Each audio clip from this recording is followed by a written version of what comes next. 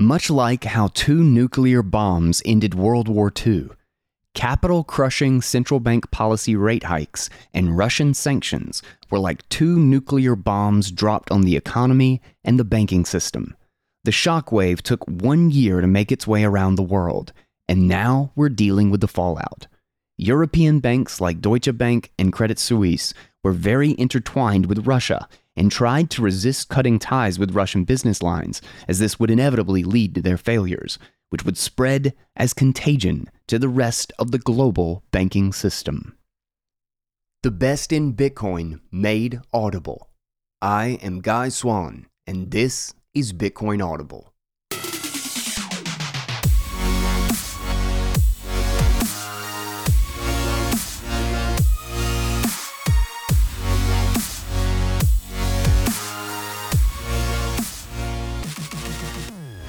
What is up, guys? Welcome back to Bitcoin Audible. This is where you will learn everything about the economics, the philosophy, the financial breakdown, the monetary history, the technology, everything about Bitcoin. The best in Bitcoin made audible, and I am Guy Swan, your host, the guy who has read more about Bitcoin than anybody else you know. And we are continuing with part 2 of Is Your Money Safe During the Banking Crisis by Brad Mills, which he just recently changed the title, but for the sake of not confusing everybody, we're going to keep it this current title. But we ran through the first half of this thing in the previous episode, and this will be the remainder of it, and I've decided to, because I saved and wrote down so many notes, I decided it needed a guy's take. It needs its own separate thing where we just kind of break down a lot of the things.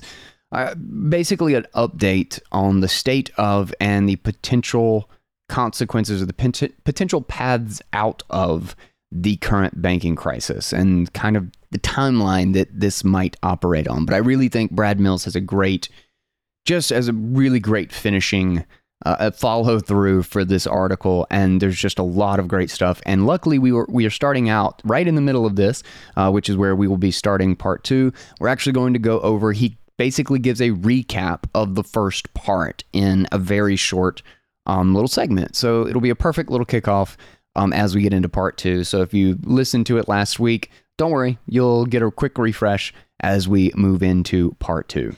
Real quick, I just want to say thank you to Swan Bitcoin for the best onboarding and for being the foundation of my Bitcoin stacking for so long. If you're getting into Bitcoin and you haven't checked out Swan, you're doing it wrong. A huge thank you to CoinKite for the cold card and for all of the hardware security devices. And also just cool Bitcoin devices in general that they have available. They are the cold storage solution. And lastly, Fold. Because if you have to do fiat, you sure as hell better be paid sats to do it. Fold is 1% base sats, plus spins on the wheel of sats, and gift cards with even more sats back on everything that you do. Links and goodies and discounts and all that great stuff will be right there in the show notes for you. If you're checking them out, please use those links. Don't let discounts sit on the table and don't let free sats go to waste. With that, let's get into today's article. Part 2 of Is Your Money Safe During the Banking Crisis by Brad Mills, starting in on the section titled A Quick Review So Far. At this point, I'd like to recap and add some more factors to the discussion so we can continue understanding why many banks are technically insolvent and starting to fail. 1. Central bankers held interest rates too low and signaled to everyone, including the banks, that they will continue to keep rates low to avoid deflation, promoting the flawed logic of inflation is transitory and deflation is bad. 2. Banks do not operate on a reserve system anymore. Instead, they continually create debt money through credit issuance and are encouraged to hold high-quality liquid assets, such as government bonds and mortgage-backed securities, to protect against bank runs in case everyone discovers that there are not adequate reserves for everyone to get their money out. 3. Governments inflated the money supply with massive stimulus and deficit spending. Central banks enabled the massive deficit spending with QE. 4. QE by itself did not directly add new money to the system. even though the central banks created the reserves from nothing, because banks used existing money, our deposits, to buy the bonds, which they then sold to the central banks. 5. The G7 made a difficult decision to drop a nuclear bomb on the financial system by sanctioning Russia, putting contagion pressure on European and other Western banks. And 6. Central banks started raising rates faster than they ever have before in history to combat inflation, deflating the bond bubble and causing banks to become insolvent. As Polyev mentioned in his rebuke of QE, central banks could realize losses if they are forced to sell bonds. However, a fair rebuttal to this argument is that central banks don't have to sell their bonds. They will likely hold them for years or decades to maturity and not realize any losses in dollar terms because they can create the dollars. This is why they claim that the bonds are risk-free. While it's true that they are risk-free when denominated in the currency, they are not risk-free when measured in purchasing power. Unlike central banks, regular banks are in a precarious position where they have to sell underwater bonds as depositors withdraw record amounts of money. Due to this exodus from the banking system, they are no longer able to hide the problem with accounting tricks. The depositor runs are forcing banks to realize the massive losses that were hidden with held to maturity or HTM accounting, rather than fair value accounting of their underwater bond portfolios. This accounting trick only worked as long as depositors didn't withdraw their funds. Now that there are record withdrawals happening, as demonstrated in the chart below, it is exposing the insolvency and causing banks to fail. Why are people withdrawing their money at historic rates? There are two main reasons why depositors are withdrawing their money. Firstly, as depositors lose confidence in their banks, it causes them to move their money to a bank that they trust more. Secondly, high interest rates are causing depositors to wire their money out of their accounts to seek higher yield in money market funds, bonds, guaranteed investment contracts, and certificates of deposit, and other investment vehicles. Maybe you haven't thought about how unfair this is, but many people are realizing that the banks and central banks are taking advantage of them. Let's say you've been depositing and saving money at a big bank, and the big bank gives you a savings rate of roughly 0%. The big bank took your money and bought government debt during QE and received central bank reserves, which it parks at the central bank and now gets paid about 5%. People are waking up to how unfair this is, and they are wiring their savings out of their banks and putting it into investments and alternative stores of value like gold, real estate, and Bitcoin. In an age of digital money, bank runs in the 2020s don't look like they did in the 1920s. Instead of lineups around the corner, now we have digital bank runs. In 2022, a record $600 billion in deposits were withdrawn from U.S. banks. TXMC, a monetary historian and market analyst, has suggested that a more fair way to visualize the amount of withdrawals is by looking at the percent drawdown in bank deposits, which adjusts for the increase in the money supply over time. Either way you choose to look at the data, there is a historically significant amount of withdrawals happening from bank accounts. Blaming COVID is inaccurate. Government bonds are losing value. The banks are backing only a fraction of deposits by holding some of their reserves in HQLAs like U.S. Treasuries, which are supposed to be easily converted to dollars. Colloquially, this is known as, quote, money good. U.S. Treasuries are thought of as the safest collateral in the world. The U.S. bond market has historically been deeply liquid, and U.S. bonds are considered to be the world reserve asset alongside the U.S. dollar as the world reserve currency. However, the cracks started to appear in the foundation of the financial system in 2019, before the pandemic was used as an impetus to restart QE. In 2019, the Federal Reserve tried to slowly raise interest rates and stopped doing QE. Since we operate on a debt-based money system where our economies are addicted to stimulus, when the central bankers took away the punch bowl by stopping QE and started to slowly raise rates, the interbank lending markets froze up. Overnight, bank-to-bank borrow rates massively shot up to more than 10%. This liquidity freeze-up is similar to what started the 2008 financial crisis. So the Federal Reserve immediately intervened in the interbank lending markets and started doing a stealth form of bank bailouts the year before anyone had even heard of COVID-19. Many were speculating at this time in 2019 that Credit Suisse or Deutsche Bank were functionally insolvent and that they and many other banks would have failed much sooner had the central banks not intervened in 2019 and 2020 with massive bailouts in the interbank lending markets, the corporate bond markets, and the U.S. Treasuries market. Since cracks have started to show in the U.S. Treasuries and mortgage-backed securities or MBS markets in 2019, 2020, and 2021, with no-bid auctions, rate volatility, and growing illiquidity, the central banks are doing whatever they can to prevent banks from having to add sell pressure to the U.S. Treasuries markets.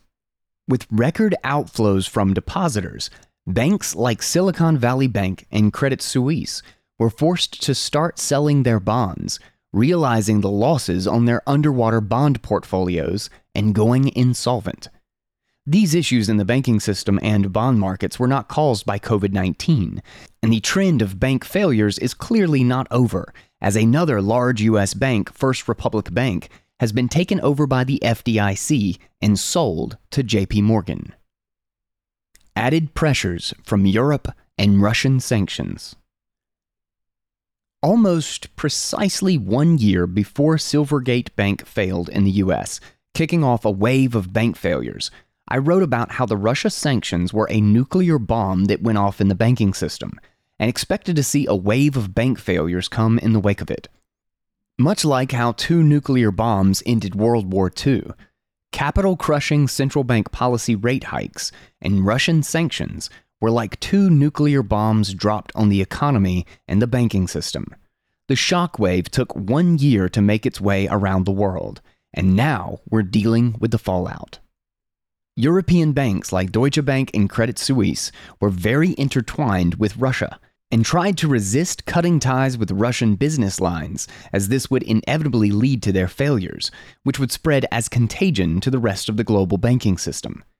When you want to get an idea of the health of a bank, you can look at a few things, such as CET1, LCR, the share price, and credit default swaps, or CDSs. We already covered CET1 and LCR earlier, and a bank's share price dropping is a pretty obvious sign that market participants have found something concerning. So let's discuss credit default swaps. Credit default swaps are a form of insurance against debt defaults and insolvency for large institutional traders and investors to hedge the risk of owning the debt of an entity. People watch the CDS market to get another signal of what sophisticated investors think the likelihood of an entity defaulting is. In July 2021 and again in September 2022, Canadian bond trader and 35-year risk manager Greg Foss publicly warned of the incredibly alarming rise in the price of CDS insurance against Credit Suisse and Deutsche Bank. Tweet from Greg Foss. Houston, we have a problem. Market cap of CS is now a rounding error, 35x leverage. This and Deutsche Bank, a canary in the coal mine. CDS on Credit Suisse, now at global financial crisis highs. Credit Suisse had exposure to some smaller funds that went insolvent in 2021, which restarted its troubles and speculations around its insolvency. After the Russian sanctions and rate hikes added even more pressure and fear, Credit Suisse experienced an $88 billion bank run through the summer and fall of 2022. Another $69 billion was withdrawn in Q1 of 23, and fears around its insolvency grew, which the CDS market showed. As the bank started liquidating its bonds at a loss, no longer able to hide its insolvency with held-to-maturity accounting, a forced takeover by UBS Bank with a backstop from the Swiss government occurred. Switzerland has a GDP of only $800 billion, So many are starting to worry about the credibility of the Swiss National Bank backstop, as well as the solvency of UBS. You can see this in the rising cost of insurance against a UBS default in the CDS market. The risk did not go away when Credit Suisse failed. It transferred to UBS. How bad is this compared to previous bank failures? 3 of the largest bank failures in U.S. history have just happened. Silicon Valley Bank at $209 billion, Signature Bank at $118 billion, and First Republic Bank at $229 billion. For reference, the largest bank failure in U.S. history was Washington Mutual at $307 billion in 2008. Hundreds of U.S. banks would technically be insolvent if it weren't for HTM accounting or held to maturity, in a similar position as the banks that have failed already. Time will tell if banks like Silicon Valley Bank and Silvergate were the riskiest banks or just the first banks to fail. The failure of these large banks led to emergency action by the Federal Reserve, starting up a new round of bailouts and lending programs designed to prevent the banks from having to realize the losses on their U.S. treasuries. Instead of having to sell their HQLA government bond portfolios and realizing losses to meet withdrawals, they can now borrow money from the Federal Reserve against their bond portfolios at the held-to-maturity value rather than the actual market value. Essentially, central planners intervened with the free market pricing mechanism, rescuing banks once again by allowing them to mark up the value of their bond portfolios to their held-to-maturity values rather than just borrow freshly printed Fed money, allowing them to borrow even more money than what the bonds are worth. Typically, banks avoid borrowing from the Fed via the discount window, as there's a stigma attached to the institutions who do so. Remember, the colloquial term is that the Fed is the lender of last resort.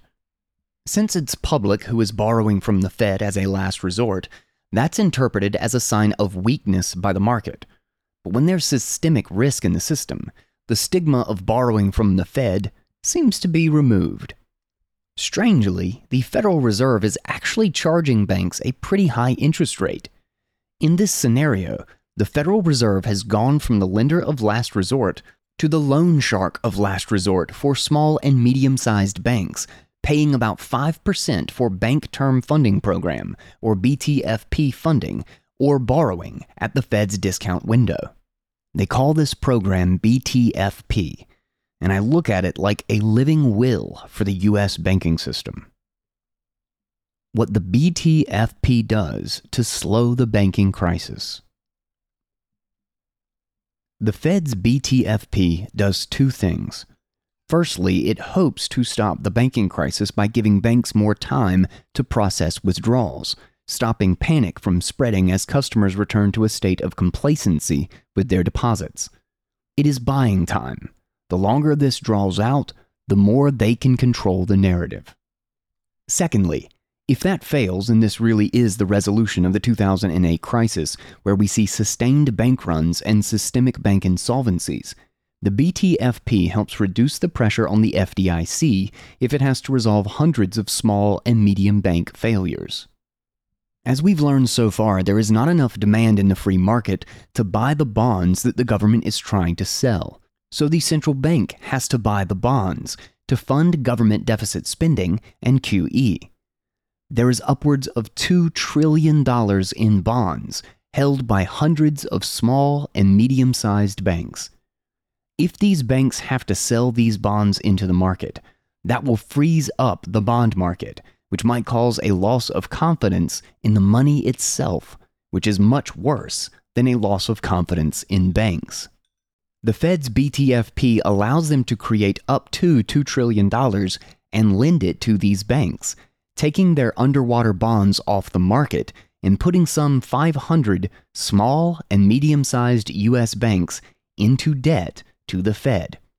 If these banks fail, the Federal Reserve can absorb the bond collateral onto its balance sheet without it looking like another round of QE and bailouts, as the banks have become debtors to the Fed. These money-printing, bank-lending schemes are all about buying time and stopping fear from spreading in both the banking system and the bond market themselves. Is this a widespread banking crisis? If enough customers try to withdraw their money from banks, the banks will go insolvent, because not only are the dollars printed from nothing, but the banks do not even have the dollars anymore. In fact, the money in your bank account is not even your money. It's actually a liability on the bank's balance sheet. This is why bank bail-in provisions were written into law post-Great Financial Crisis. If they cannot prevent the fear from spreading, and we see a systemic failure, banks can legally do bail-ins and haircuts above the CDIC FDIC limits, like we saw in Greece and Cyprus a decade ago. The FDIC and the Fed knew the banks were in trouble last year. They started holding meetings and trying to come up with rule changes to figure out how to resolve large bank failures. They know FDIC insurance is a fairy tale designed to keep depositors placated, and that if large banks start to fail, the FDIC fund is laughably undercapitalized to resolve that situation. They discussed doing haircuts and bank bail-ins, as well as disclosing information on the true risks in the banking system to the public in advance of a systemic event.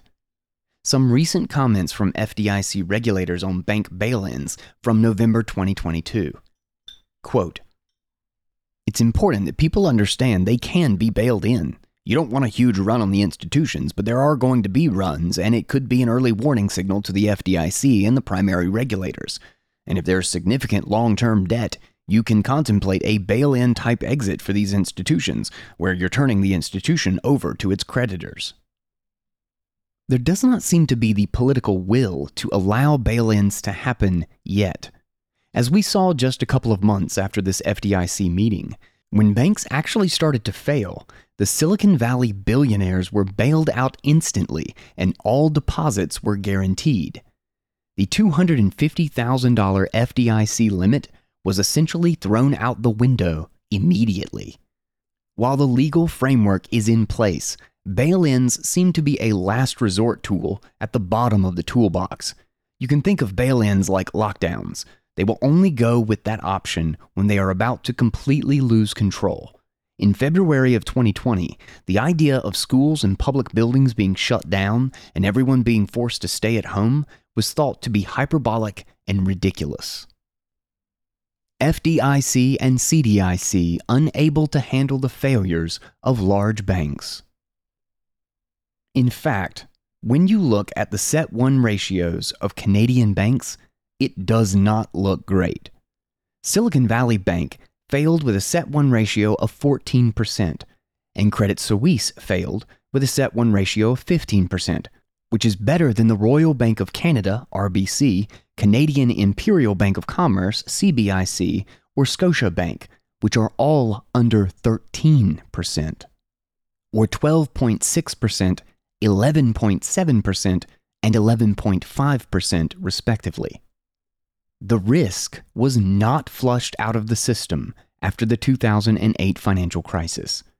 They socialized the losses and privatized the gains with bailouts and stimulus, increasing wealth inequality, damaging the purchasing power of your savings, and kicking the can down the road as far as they could.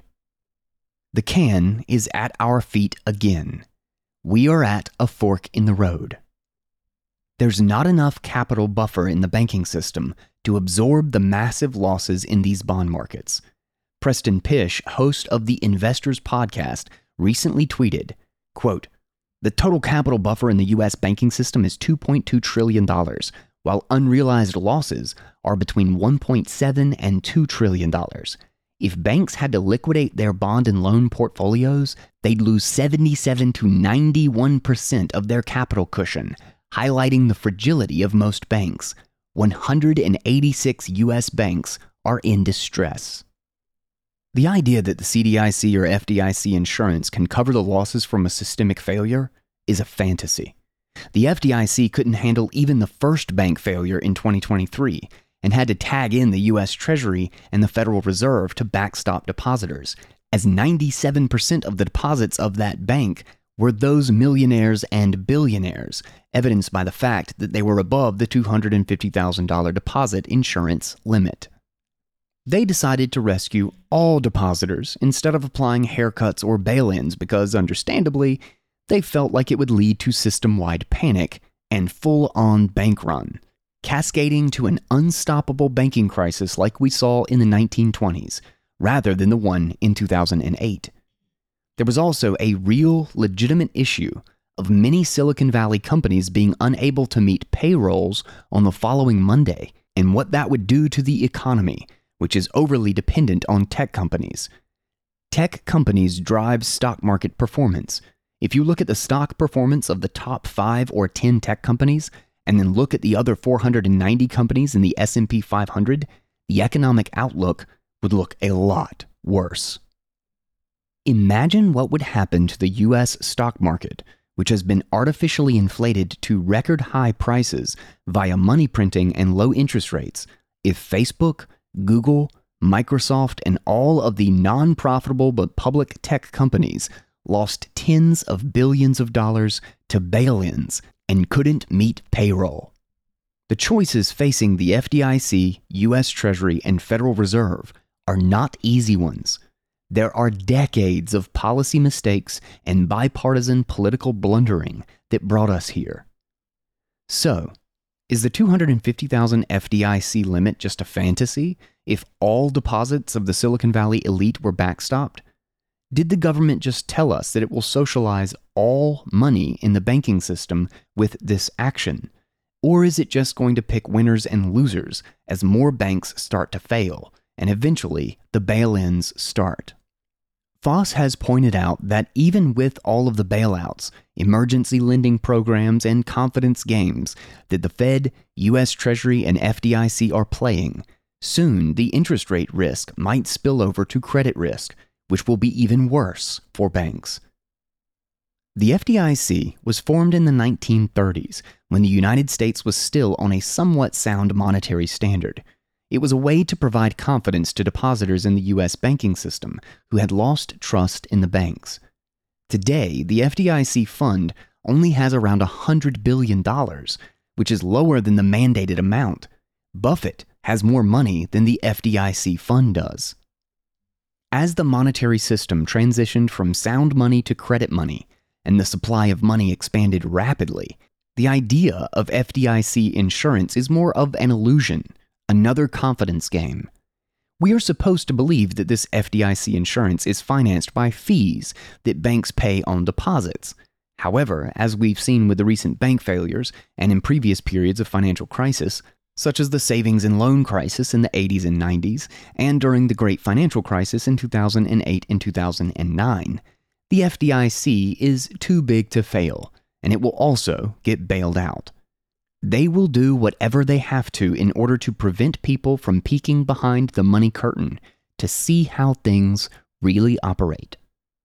So what does all of this mean? One thing is for certain. All of this central planning and interference in the free market to prevent the risk from flushing out of the system has a cost. Wealth inequality is going to keep rising, and your money is going to continue to lose purchasing power over time, probably at an accelerated rate. I believe that there are really only 3 ways that this can be resolved. 1. No can kick, leading to deflation and falling prices. Why would we see this?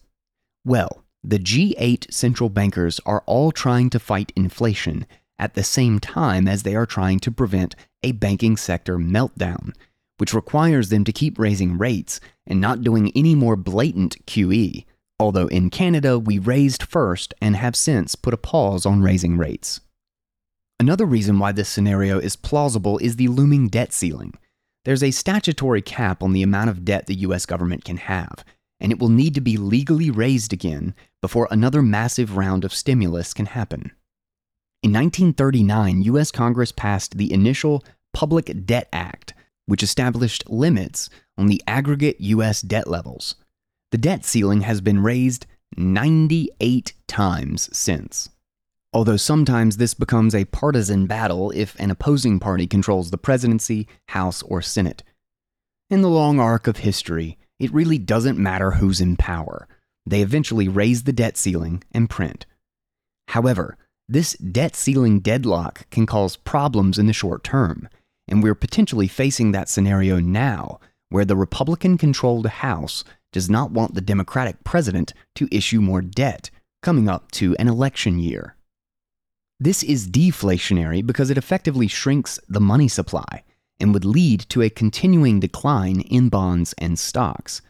In the no-can-kick scenario, we would see more banks fail, and we could potentially even see the extreme conditions required to force bail-ins, where depositors start to take haircuts. Real estate would crash in this deflationary spiral, erasing the phantom wealth that most people feel when they borrow against their retirement accounts and real estate portfolios that have grown rapidly in value during the bubble. This could lead to governments being unable to run massive deficits, as there would be no net new buyers for bonds, and confidence would be lost in government treasuries as the safest place to protect wealth. 2. Can kicked too hard, leading to hyperinflation. This scenario is the least likely to happen in the US or Canada. It's extremely unlikely, yet worth discussing, as it would require massive policy errors. In this scenario, we see some exogenous event such as a once-in-a-generation pandemic or a coronal mass ejection, CME, similar to the Carrington event, perhaps a nuclear war or an unstoppable rogue AI internet virus, which causes an acceleration of existing risks in the system. Some people call these hard-to-predict financial shocks black swan events. If we get a significant black swan event that accelerates the current banking crisis, we could see a sudden collapse of hundreds of banks as global stock markets rapidly crash and bond markets lock up, similarly to what we saw in 2008 or in March of 2020. A real estate market correction could also accelerate to a crash, causing public outcry for policymakers and central bankers to once again lower interest rates and rescue the economy. Emergency measures would be taken, similar to what we saw in the aftermath of COVID-19. However, this time we would likely see 1930s-style price fixing, capital controls, and much more massive bailouts by the government and central banks. Only if they print obscene amounts of money in response to the crisis do we start to enter hyperinflation territory. Hyperinflation is defined as rapid monetary inflation causing prices to increase at 50% month over month. Oftentimes, when people use the term hyperinflation, they don't actually realize what they are saying, and they can sound hyperbolic to someone who understands the dictionary definition of the word. Policymakers would have to make all the wrong choices and not have learned anything from history to cause a hyperinflationary collapse. It's a very unlikely scenario. 3. Can kicked and status quo with inflation. Bob isn't a Fold user. He has a normal old debit card. Guy is a Fold user. He's been using the Fold debit card for a long time. When Bob goes out and spends $200 on groceries, he just loses $200. When Guy spends $200 on groceries, he gets $2 worth of Bitcoin automatically and 20 spins for additional Bitcoin on the wheel of sats. When Bob buys something on Amazon, he gets nothing back. When Guy buys something on Amazon, he uses Amazon gift cards through the Fold app for 2.5% back. When Bob orders some food in to be delivered, yet again, he gets no extra sats. When Guy orders Uber Eats, he gets 3% back on the gift card, or he uses DoorDash that has 7% sats back because he has the Fold card. Bob is sad. He gets no fun spin the sats wheel. He gets no sats back on his groceries, on his bills. He just pays for those things. While Guy has nearly 22 million sats just because he stopped using his boring, sad bank debit card and switched to the Fold card. Don't be sad like Bob. Be glad like Guy. And best of all, you'll get 50,000 sats just for trying it out. 50,000 sats just for opening the door and checking out the Fold card. If you go to bitcoinaudible.com/fold, that link will be oh so conveniently placed right in the description of this episode. I hope that you have a happier day with more sats. With that, let's get back into the read. 3. Can kicked and status quo with inflation. This is the most likely scenario. There's no political will to see deposits start taking haircuts, and nobody seems to want to pull the lever to be responsible for a recession. With a status quo can kick after the debt ceiling is raised, we get continued waves of higher inflation with interest rates held lower. The bond markets continue getting propped up by the central banks as QE restarts and the Fed's balance sheet expands by upwards of $10 trillion to $20 trillion. This is where we see Ponzi finance starting to become more obvious to most people, as the share of the United States debt owned by the Fed crosses 50%. I'm not sure whether it will be able to fight the free market forces of higher interest rates, but it will try to artificially drop rates as close to zero as it can get in order to finance the massive and growing debt of the public and private sectors as inflation rises and we continue in a higher inflation environment. This creates another crisis in about 10 years. Since banks are insolvent in any of these scenarios, we may still see hundreds of bank failures, which will lead to further centralization of the banking system. We will likely see the continued trend of banking Canadianization in the US, where 500 to 1,000 small and medium banks fail and get absorbed by larger banks. The FDIC cannot resolve this many banks, which is why the Fed is acting as the loan shark of last resort. The Fed absorbs up to $2 trillion of treasuries from the insolvent banks as they default on their loans from the Fed. How do you protect yourself? Diversification out of dollar savings and into more scarce assets is wise. Global index funds, gold, farmland, Bitcoin, etc. are all attractive options to protect and grow your purchasing power. The response to the crisis is likely going to be more of the same: printing money and bailouts. The purchasing power of the dollar will continue to decline against scarce assets like gold and Bitcoin.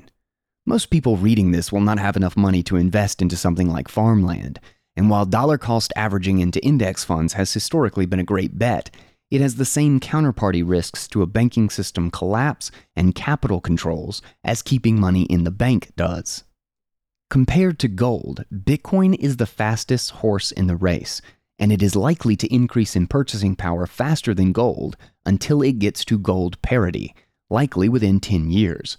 For reference, the price of one Bitcoin would have to increase by about 24 times to $678,125 per Bitcoin in order for it to have the same market cap as gold. As Bitcoin gains relevance as a post-trust world reserve asset and digital currency for the internet, it could rise in value significantly. On Bitcoin's volatility. If you're a wealthy investor who is nervous about Bitcoin's historical volatility, even having a conservative allocation, like 5% of your net worth, to Bitcoin as an insurance plan is still a wise strategy. If your Bitcoin drops significantly in value, or if you lose conviction and sell it in a drawdown, it won't materially affect your life. However, if Bitcoin does what many of us expect it will do over the next 5 to 8 years, a 5% allocation to Bitcoin could provide outsized returns. If you're the average Canadian who doesn't have a significant net worth and lives paycheck to paycheck, saving a larger portion of every check in Bitcoin with a 5 to 10 year time frame could change your life significantly. It did mine. As a bootstrapped internet entrepreneur with no investing experience, I learned about money, the banking system, and diversified investment strategies over the last 15 years, managing my own wealth. I started with a small allocation to Bitcoin in 2011, And even though I've made many mistakes along the way during my School of Hard Knocks education, the small Bitcoin allocation has become the majority of my net worth. I still hold other assets like gold, index funds, real estate, and cash. I've held Bitcoin through many volatile drops of 50 to 80%, and I'm still buying Bitcoin today with free cash flow. Always expect the price of Bitcoin to drop by at least 50% from where you bought it. Volatility is part of Bitcoin's story as it bootstraps its way to become a global store of value. It's imperative that you think about Bitcoin as a long-term savings play, not a trade. There is a $60 trillion wealth transfer coming from the silent generation and boomers to the younger generations. Gen X, Millennials, and Gen Z all prefer Bitcoin over stocks, gold, and cash. Bitcoin has a credibly scarce, disinflationary supply cap of 21 million, enforced by math, auditable by anyone, and resistant to change by central planners, insiders, or governments. With an ever-increasing demand for BTC by younger, digital native generations in their high-earning years, who will soon see a massive wealth transfer, the growth outlook for Bitcoin is likely to only keep rising. Also, it's worth noting that Bitcoin buyers typically have very high conviction. You can see in the data that the majority of Bitcoin holders understand what they are buying, and they are willing to hold and even buy more through large drawdowns. When the price of Bitcoin peaked in 2021 and went through a bear market in 2022, dropping more than 70% from the high, the long-term holders actually increased their positions. This is because Bitcoin savers use a strategy known as dollar cost averaging, or DCAing. Bitcoin educators and influencers typically advocate a DCA strategy to avoid the follies of trying to time the market and become a trader. Saving trumps trading in 90% of cases. Should I buy Bitcoin or one of the other cryptos? A common misconception about Bitcoin is that it is the same as crypto. If I were to stress anything that you could take away from this, it's that Bitcoin is not the same as crypto. Most people would do well if they just ignored crypto and learned as much as they could about Bitcoin. The Pareto principle, also known as the 80-20 rule, applies to Bitcoin. My advice to most of my friends and family members who ask me about other coins to buy is this: you will achieve 80% of the results of active crypto traders with 20% of the effort if you simply save in and learn about Bitcoin, ignore crypto, and hold your Bitcoin for 10 years. At this point, most of the over 1 million crypto tokens are actually some variation of a Ponzi scheme, and many of them have been exploding over the last 2 years because they have no value aside from the greater fool theory. Not all of them are Ponzi's. Some of them are just pump and dump meme investments, risky bets, or even would-be next Bitcoin competitors. A small percentage of them might even have some legitimate value in the future. Perhaps you've seen the top 25 or 50 crypto tokens and thought you should buy ETH, BNB, or XRP to diversify into crypto as a whole, rather than just simply save in Bitcoin. In this case, I strongly advise you to remember the Pareto principle and learn more about Bitcoin. You should do the work to understand why Bitcoin is valuable before you try to understand any of the cryptocurrency tickers. In the significant majority of cases, whether it's Ethereum, Solana, Dogecoin, or an NFT from your favorite influencer, buying a crypto token is more like VC investing, buying penny stocks, forex trading, gambling, or other forms of speculation. Bitcoin is saving. Crypto is speculation. Speculators can make money, but unless you want to be glued to charts, consuming crypto content for 80 hours a week, while also learning how to be a professional portfolio and risk manager, you probably won't come out ahead. If you wouldn't find yourself on our Wall Street bets looking for the next YOLO bet on some meme stock, then don't bother learning about Ethereum, DeFi, Web3, NFTs, or degen crypto trading schemes. If you would find yourself on our Wall Street bets looking for the next get-rich-quick bet, do yourself a favor and do not drink the crypto Kool-Aid. There is no such thing as the next Bitcoin. Bitcoin is the next Bitcoin. The reality of trying to outperform Bitcoin with altcoins.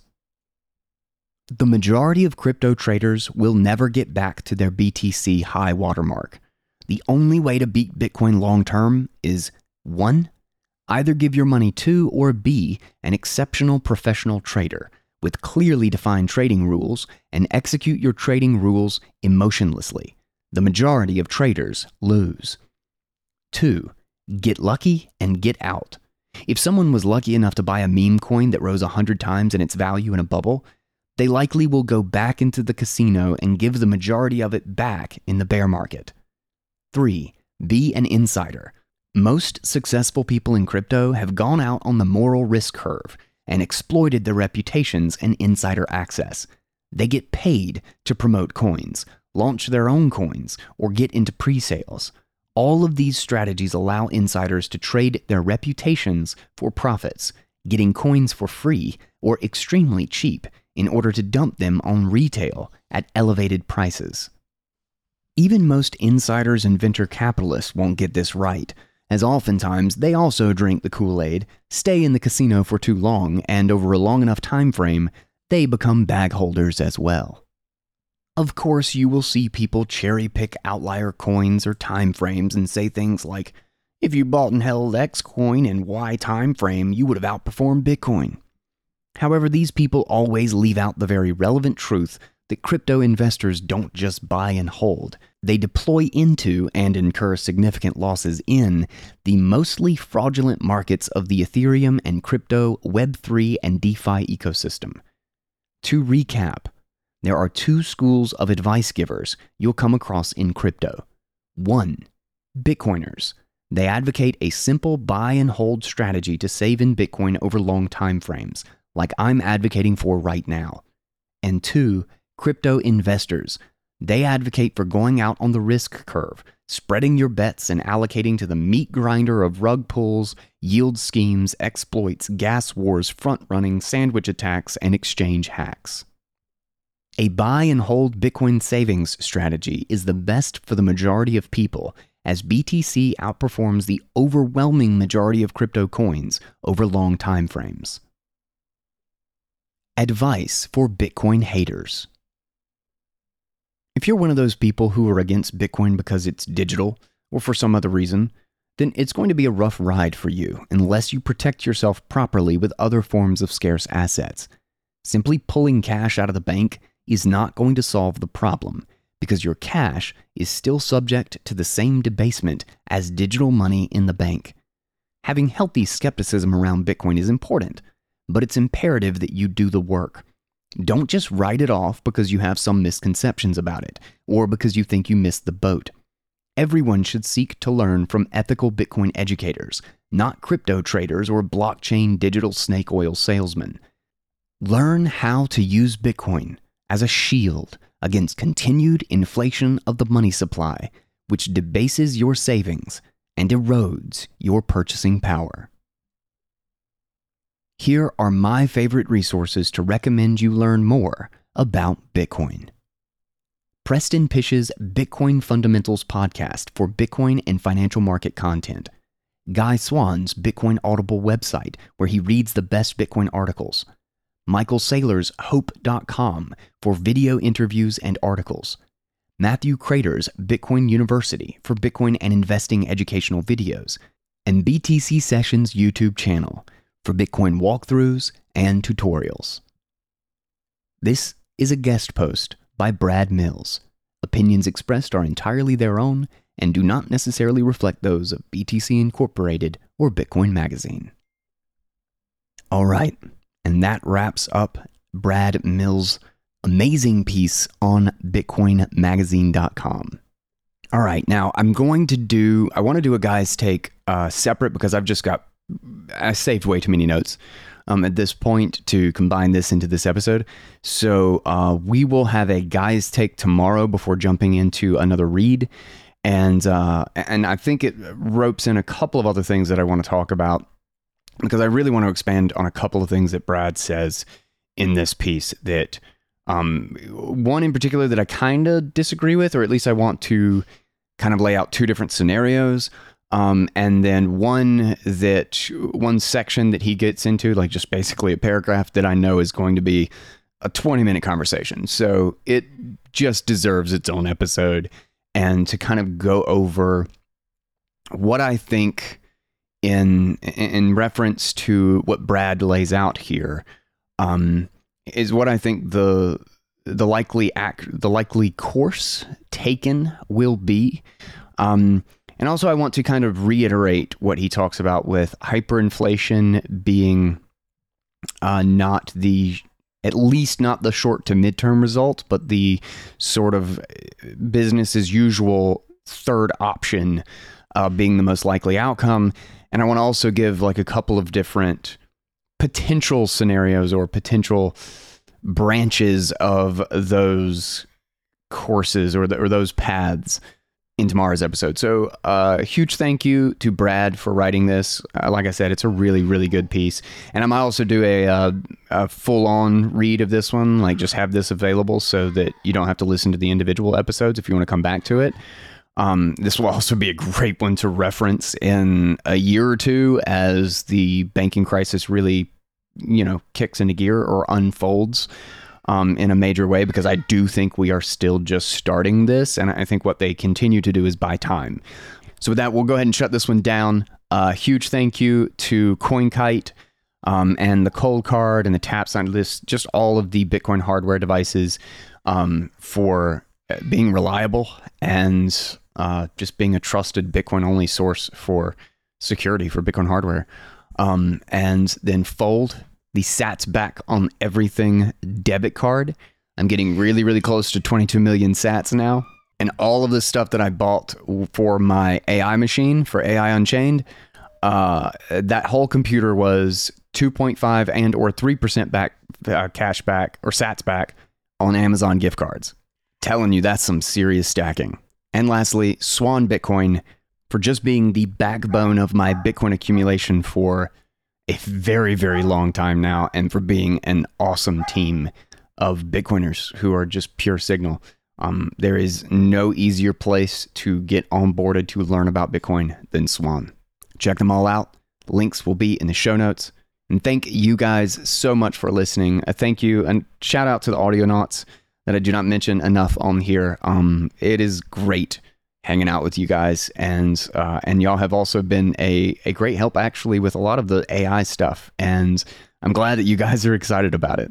So stay tuned on all fronts. Don't forget to follow AI Unchained, follow Bitcoin Audible, and even Shitcoin Insider. There may not be much there, but it is never truly dead. And I will get you guys on the next episode of Bitcoin Audible. And until then, everybody, take it easy, guys.